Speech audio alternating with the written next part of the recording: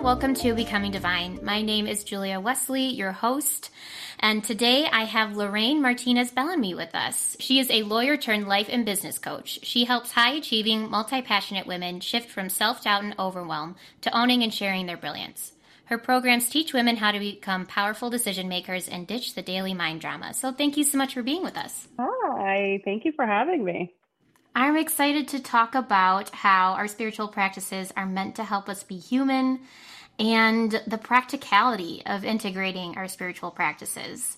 So where do you want to start? It's such a big topic. So I loved the quote that you had. I don't know if it's in your podcast tagline or where it was, but it was like, if your spiritual practice helps distract you from being human, it's not a spiritual practice. Yes. And I think that's the one thing that resonated the most, because I do tend to find that in my clients, when you step into a personal development journey or a spiritual journey, you go one way or the other. Like you go from being super type A, assertive, and then you're totally woo and cannot deal with anything except positive energy. And I think a lot of us have gone through that process of learning new spiritual practices and then feeling lost about how to apply that in your normal life. For example, I still am a practicing attorney and I am a life coach. So those two careers are completely, in many ways, divergent. One is very traditional, very masculine, very adversarial, and life coaching is more creative, more open, more feminine. And learning how to combine my forms of art in both being a lawyer and being a life coach has been such an awesome journey for me. And I love sharing that with my clients, how to learn things about yourself and then integrate them into your right now and not having to go live somewhere isolated where no one fucks with your vibe. Exactly. Yeah, that's exactly it. What I'm really hoping to avoid is toxic positivity. Right. I think a lot of that can happen when you first start getting into the woo, because you hear about things like raise your vibration and you have to raise your vibration to talk to angels or spirit guides or to astral project, or you need to make sure you're safe. And so make sure you raise your vibration. And it comes with it, this idea that you can never be angry, that you can never experience a quote unquote negative emotion. And I'm like, oh no, that's not how we do that. It's how we engage with our experiences. How are you engaging with anger? How are you engaging with happiness? Because you can engage with happiness in an unhealthy way.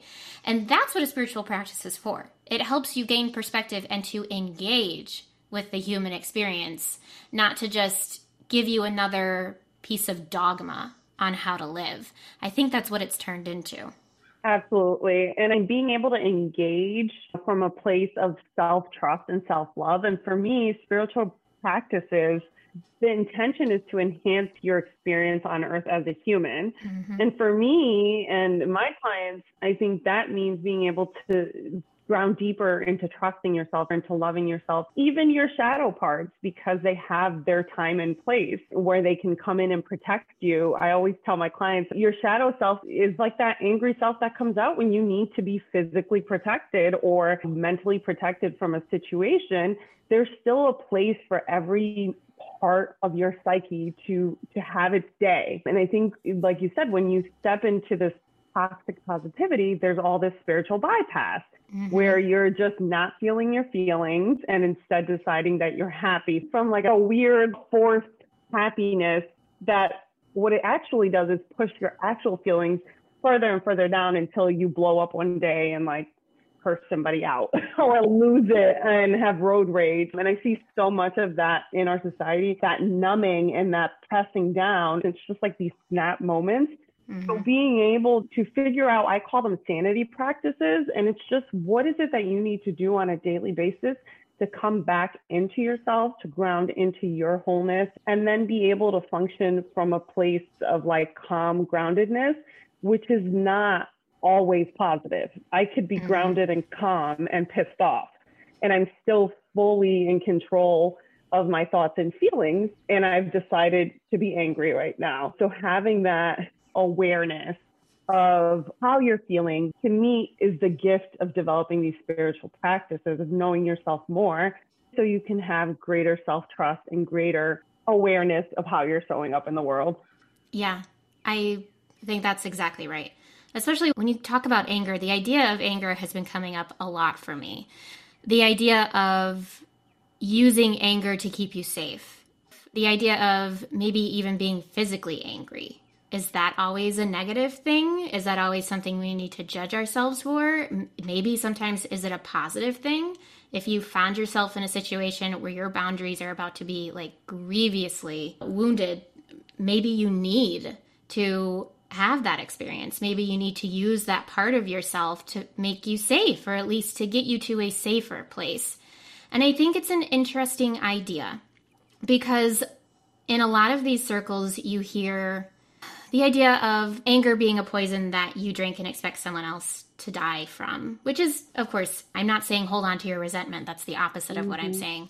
But sometimes being angry is what helps you realize where a boundary is supposed to be, but you're not respecting. Absolutely. And when you're able to engage with a spiritual practice and sit with it, then you can be like, oh, I see. And so sometimes you're right. Like a sanity practice would be, okay, recognize you're angry, but give it a second and then maybe take an action. Because when we're only listening to anger, or when we're just in a reactive, unconscious state of mind, then we start to make those like weird snap judgment kind of things, which then screw us up. So this is why spiritual practices are so practical, right? Because you can save yourself a whole lot of trouble. Yeah, a whole lot of trouble, and give yourself so much grace and figure out at the end of it how to not demonize yourself. Absolutely. And I think one thing you mentioned is so on point, because I do think that anger is a poison that you drink and expect someone else to die from. I get it. But to me, resentment, which is what you identified, that's really the poison. And to me, resentment is anger that you let just fester and linger without addressing, and without allowing the anger that came up for you to show you the boundary that's been crossed. And the crazy thing is, I talk to my clients a lot about resentment because I feel like it's something it's how a lot of people are feeling. And it's so pervasive is the word I was looking for. And sometimes the boundary that was crossed wasn't crossed by someone else. It was you not honoring your own boundaries and allowing people to not only step over your boundaries, but like almost inviting them to do that. And I find a lot of times, because of how we've been socialized as women to be helpers and to take care, there's so many boundaries that are constantly being crossed, and we no longer trust ourselves because we've suppressed that anger. And I think it's the perfect feeling to remind you of where your boundaries are and who crossed it, whether it was somebody else or you yourself that kind of dishonored the boundary. Anger, I will tell you, I'm a manifester and I'm an Enneagram 8. So anger is like my natural state. It's my default. So it's near and dear to my heart. And I think that it can bring about so many amazing things if it's harnessed properly. I agree. I am also a manifester. When you engage with anger in the way that it was intended to be used, it is such a force for change and growth. And this is why it's so important. I am so familiar with the feeling and concept of resentment. I was holding on to resentment for decades. Years and years and years. And it got to the point where it was actually making me sick. But it was because I wasn't allowing myself to express my anger. So I think you're spot on when you were saying that. It was because, again, as a woman, or just even as a kid, when you're female and young, you're not supposed to inconvenience people. You're not supposed to make other people feel uncomfortable. You're supposed to bend. You're supposed to accommodate. And I was just like, no, I know this isn't right. I know this is wrong. And I held on to it and I held on to it. And that's what made me sick. It wasn't the anger. It was the unexpressed anger. And so I think, And so I think when we're talking about how to use a spiritual practice to help you be human, something like meditation, it has been perfect for helping me understand what I'm feeling, how I really want to react to it, how I want to be feeling. And if I'm currently feeling something that I don't want to be feeling, sitting with it long enough to let myself feel something different. Yeah.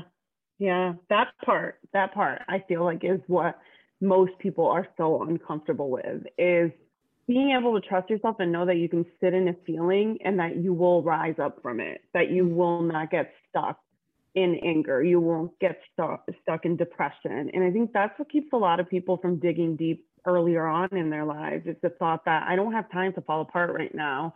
I don't have time to like take my whole life apart right now. So I'm just going to ignore this like nudge and this feeling that I keep having. I'm just going to ignore it and distract myself by buying things, by eating things, by scrolling, by going on vacations. And I love a good vacation, but I see it every day. So they have something to look forward to and don't have to deal with the state of their current daily life. So it becomes so much easier to just put the can down the road because I don't have time to deal with these emotions right now. Yeah, exactly. And I think it's funny when we're talking about spiritual bypassing and not wanting to feel the emotions, you're just kicking the can down the road. You haven't made it go away. You're just trying to ignore it. And so I really dealt with depression and anxiety. And when you're talking about I don't have time to break down right now, I'm intimately familiar with that. My depression and anxiety started when I was about 12 and went till I was about, my early 20s when I was finally like, I can't take it anymore. I had to let myself collapse. And it's in the collapsing that I realized that I can use these spiritual practices to help me be present with myself and to heal. And so that's why it gets me so much when I see people being like, oh, I ran off to Saturn in my meditation. And I'm like, okay, cool. But like, is that the only thing you're doing? Are you trying so hard to be like an interdimensional mermaid that you forgot that you're a human? Because I think that it's a fun experience, right? Escapism's fun. Sometimes it's having fun and it has its place, but sometimes you're really hurting yourself with it. And that, I think, is what happens when you engage with spiritual practices to do that. You're like twisting it. That's not what that's for. I'm still laughing at Intergalactic Mermaid. Yeah. Sounds fun. Sounds great. Sounds like a great energy, but you're human. I'm like, sorry to burst a bubble.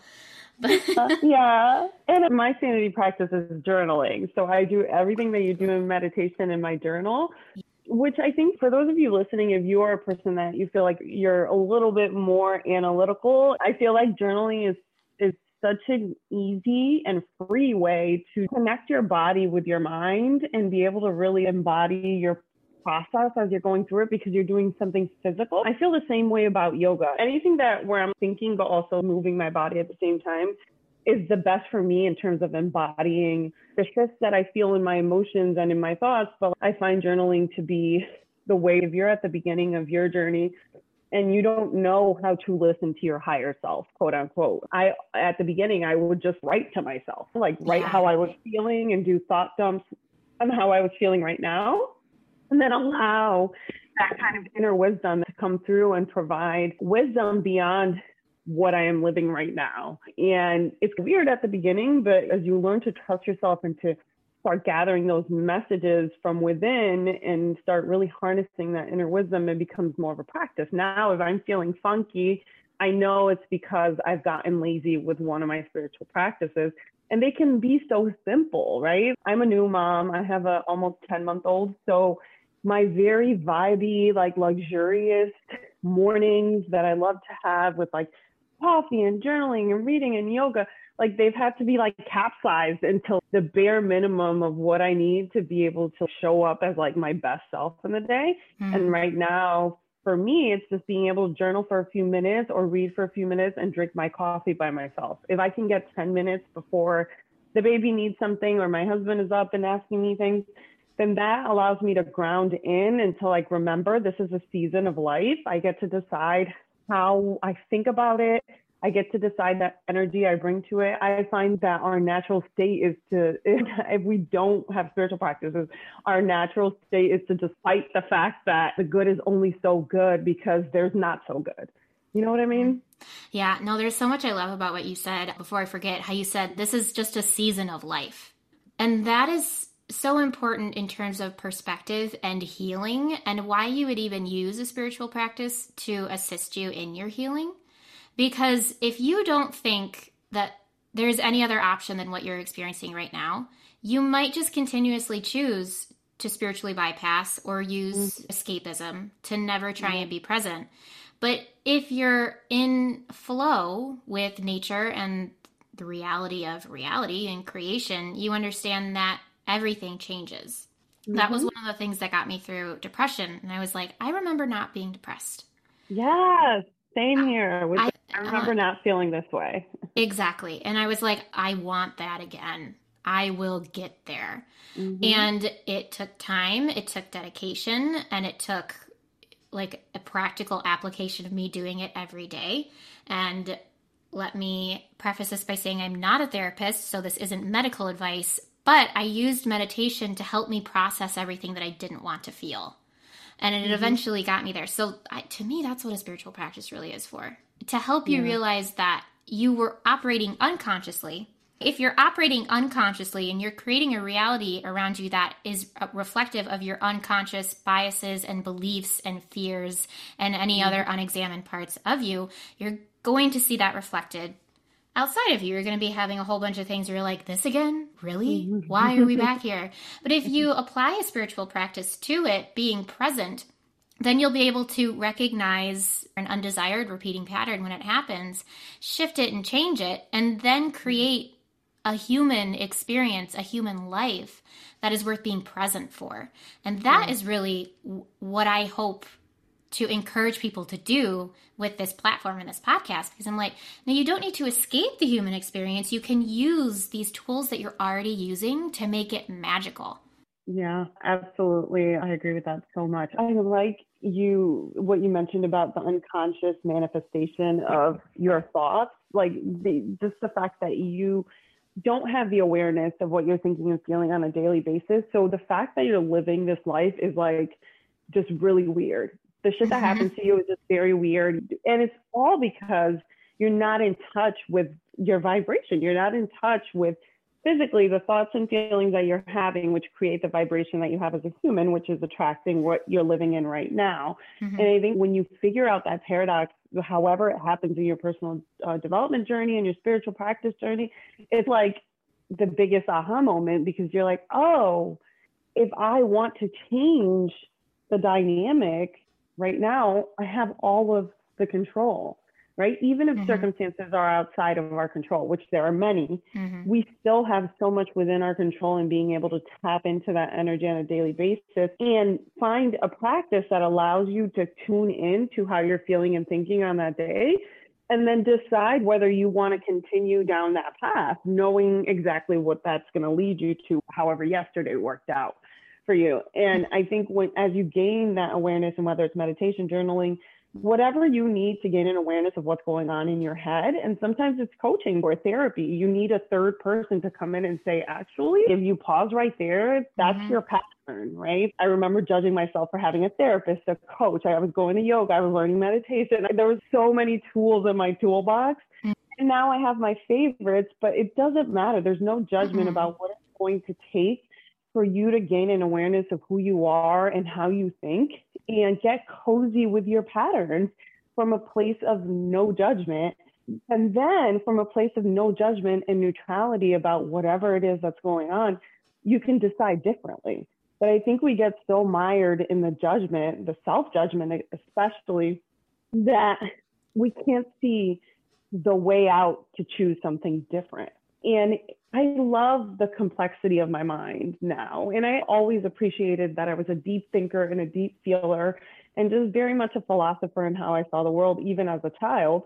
A few years ago, when I came across human design and learned so much about being a manifester, so much of why I'm such a complicated person made sense. I like to be the one providing the information. I like to initiate things. I don't need anyone co-signing what I do. When I learned human design, that was such a healing practice for me. And that's a great example of a spiritual tool helping you be not a better human, but enjoy being human more. It allowed you to understand yourself, and you're like, wait a second, this isn't the awful thing I thought this was. And I want to hit on something that you brought up a little bit earlier about sometimes there are situations outside of our control, and there are many. And I think that's so important when we're talking about manifesting, is that sometimes we're like, every option in front of me is a shitty option. Like, how do I pick from this? And when you were talking about before, using a spiritual practice, you can say, which one, feeling into me, which one is going to get me closer to what I want? And so it's being aware of yourself and what it is that you really want, what feels like you, what doesn't feel like you, being present with yourself again. And then you can say, I still don't like what I'm picking, but I like it more than all of my other options. And then I see it as like leapfrogging. Every time you pick an option that feels most like you, if not exactly like you, then you're going to be presented with an entirely new set of options. And then you'll pick from that. And you mentioned judgment and shame. And I think a lot of this creating our reality thing, people think that there's implied judgment and shame in it. And I like to say, I think you said this too, not what I've manifested, but what has been manifested. Because then it's not my fault that this has happened. Because what good is that anyways? How is that growth? Blaming yourself for something that you didn't want. That's just a bunch of shame that no one needs and it's not useful. And so you can say, this is what happened. How am I going to respond to it? So I just wanted to point that out because I thought that was such a really important distinction to make on those points. Yeah. Yeah. And I always say guilt and shame are like the most useless feelings in the world because they don't produce anything. Because I'm totally with you that anger, feelings of injustice, and all those things can fuel so many good things in your life in terms of boundaries and so many good movements in terms of social justice. But shame leads you down zero paths other than staying where you are right now. And I think that so many of us are stuck in that feeling. And what I tell my clients is like, self-awareness is always number one to me. And one thing that I have to always prescribe to myself and my clients when you become aware of something is just self-compassion. Because with self-awareness comes deep shame and judgment of this is a boundary that people have been not respecting. This is a boundary you haven't been respecting. And I do think that this is where a lot of teachers and healers and coaches are able to facilitate these breakthroughs for people, is in creating a place of self-compassion for people to have this awareness and then be kind of enveloped in compassion from someone else if you haven't yet developed the skill of providing it for yourself. Does that make sense? That makes perfect sense. Yeah. Self-compassion is probably the most important tool that you will learn in order to figure out how to relate to yourself. Because if you haven't done any of the work previous, you probably hate yourself a little bit. Yeah. Maybe you don't realize it, but you probably hate yourself a little bit. And if you haven't done the work to figure out how to sit with yourself, because so many of us can't sit with ourselves, and it's because we can't stand ourselves a little bit. If you figure out how to cultivate self-compassion, to understand that if I had been paying attention to that, I would have acted different. And even if I did know better and I didn't act different, I'm still going to give myself compassion because learning new things sometimes takes time, 100%. I just love that little formula you just said about if this comes up, then this. To always have an answer for yourself that's useful and to make sure that you're not turning, whether it's a spiritual practice, something you've learned that's new, against yourself. Really cognizant of that when I learn new things. Like this should always, like you were saying about manifestation, and realizing that even though your current circumstances were a result of what you've been thinking and feeling, not to make that a problem, not to judge yourself and stay in that, oh my God, I created this in my life. Even when you do manifest things that are crappy, I like it to serve as a red flag for myself or an alarm.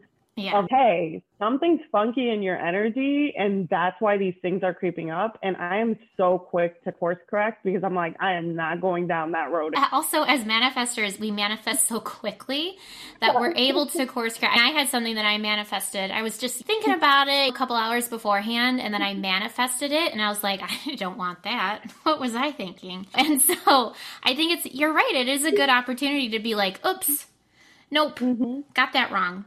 Right. And then I think on top of that, if you're engaging with a spiritual practice or a spiritual tool and you don't feel as if it's an opportunity for liberation, maybe put it down. Maybe it will be useful for you sometime later, or maybe it won't be useful for you at all. But if you're taking a practice like manifestation or raising your vibration or anything like that, and it's not something that you feel can help you change your life and be more compassionate to yourself, then don't engage with it at all. Just set it down. I love how like cut and dry you're putting that, because I think some of us will spend time being like, why can't I get this right? Why is this making me feel like shit? Like, why is this? Just move on to the next thing.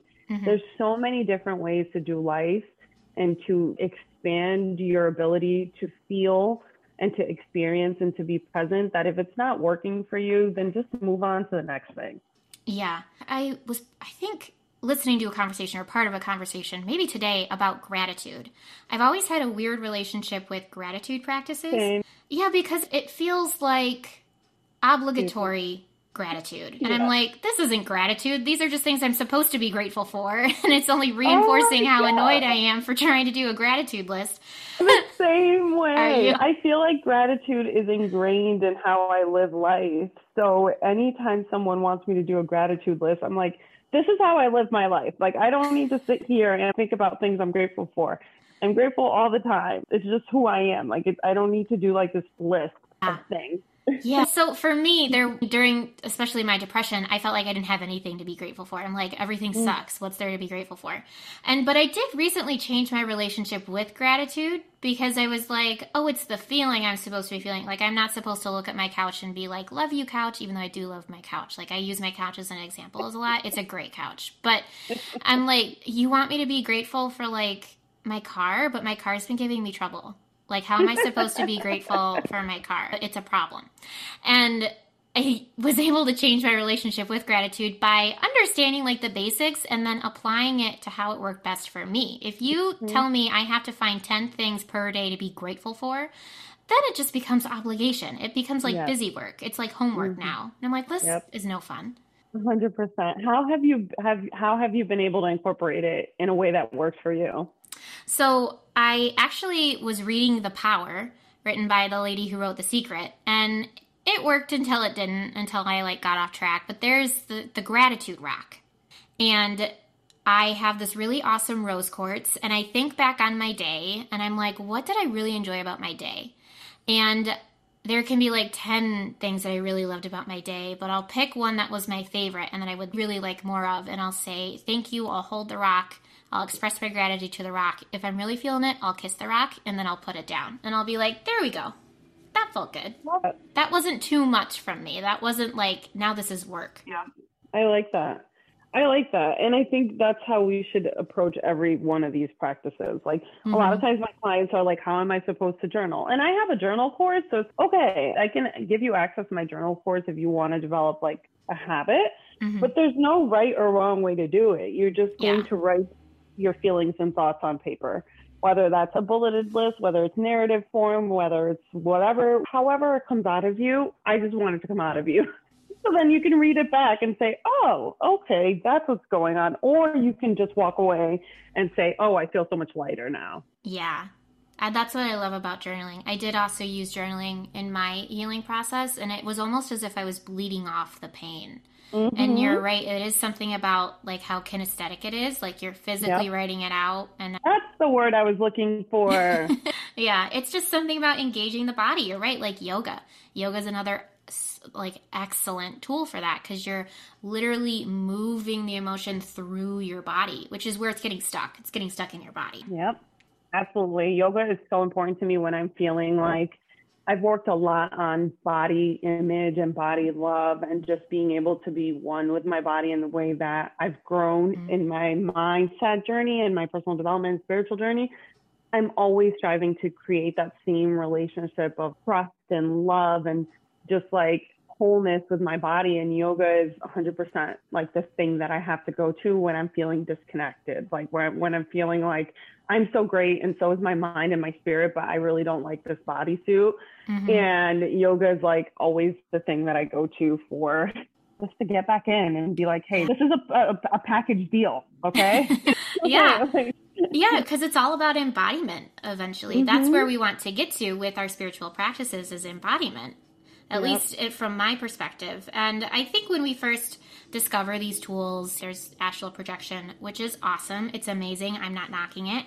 But I think we can get enamored with it and the idea of it. And we're like, it's so much more fun to not be in a body, because I can explore different star systems and talk to people I've never met before, and I get weird information and it's cool. And I'm like, yeah, but it can also be in your body. Like, you can channel, you can do it in different ways. And push comes to shove, you're still human. And I always feel like I'm bursting a bubble when I tell people that they're still human. And I'm like, but it's going to be okay. Give it a shot. It's going to be fun.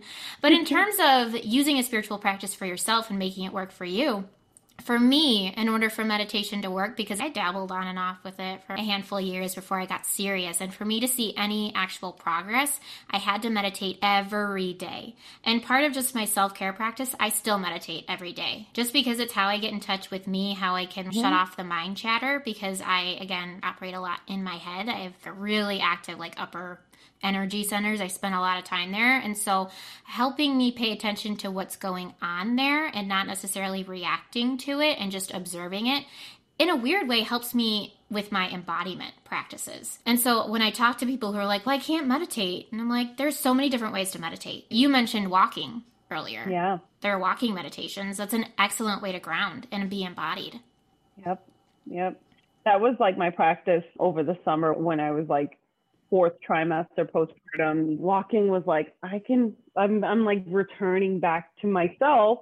You go through a process of giving birth and it's like very disorienting. Like you come out of the other side of it, and even if everything went perfectly well, which was my case, you still feel like weird, just out of sorts a little bit. And I did feel like those walking meditations, and I really liked walking in the summer when it was like so hot.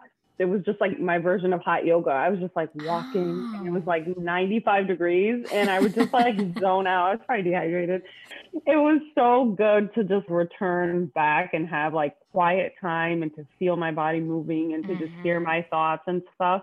So if you need to start anywhere, just start with walking. Yeah, exactly, because everyone walks. And it's just about being in touch with you, your body. It's an embodiment practice and paying attention to how does my body feel when I'm walking and not trying to create something, just observing it. Is my skin warm? Can I feel the sun on my shoulders? Do my feet hurt a little bit? Am I feeling a twinge in my back? That's just it. And then if you can get to the point where you can enjoy it, even better. But I think it's so important to enjoy the relationship with your body, or be in a good relationship with your body and enjoy your human body, because it's literally an expression of you. I love that notion. I'm going to noodle on that one for sure. I'm going to add that one to my like thought work when it comes to body and really integrating my body into the rest of like my fully integrated self. I think the body is just so cool. And I've had an up and down relationship with my body as well. And it got to the point where I was like, I just need to love my body for supporting me.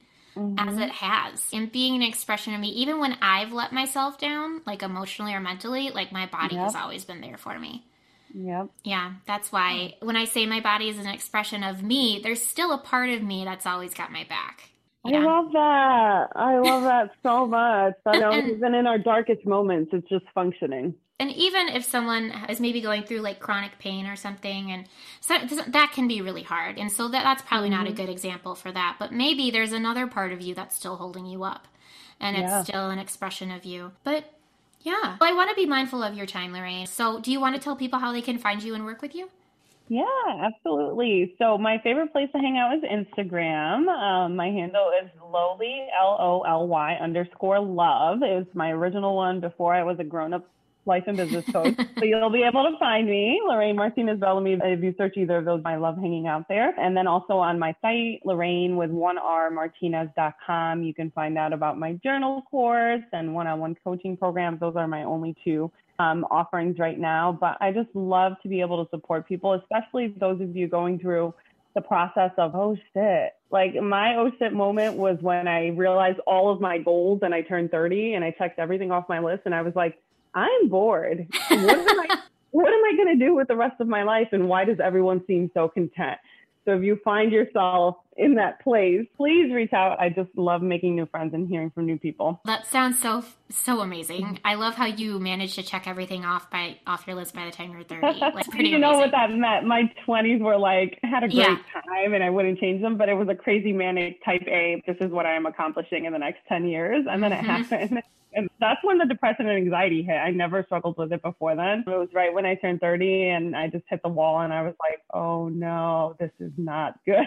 Yeah, And so I will have all of your links in your bio and how to contact you in the episode notes, everyone. And I just want to thank you so much for being with us today and talking with me. This was a lot of fun. You're welcome. I had a great time. We could talk all day and go down all of the rabbit holes, but we'll end it here, guys. All right. We'll see you next time, everyone. Bye.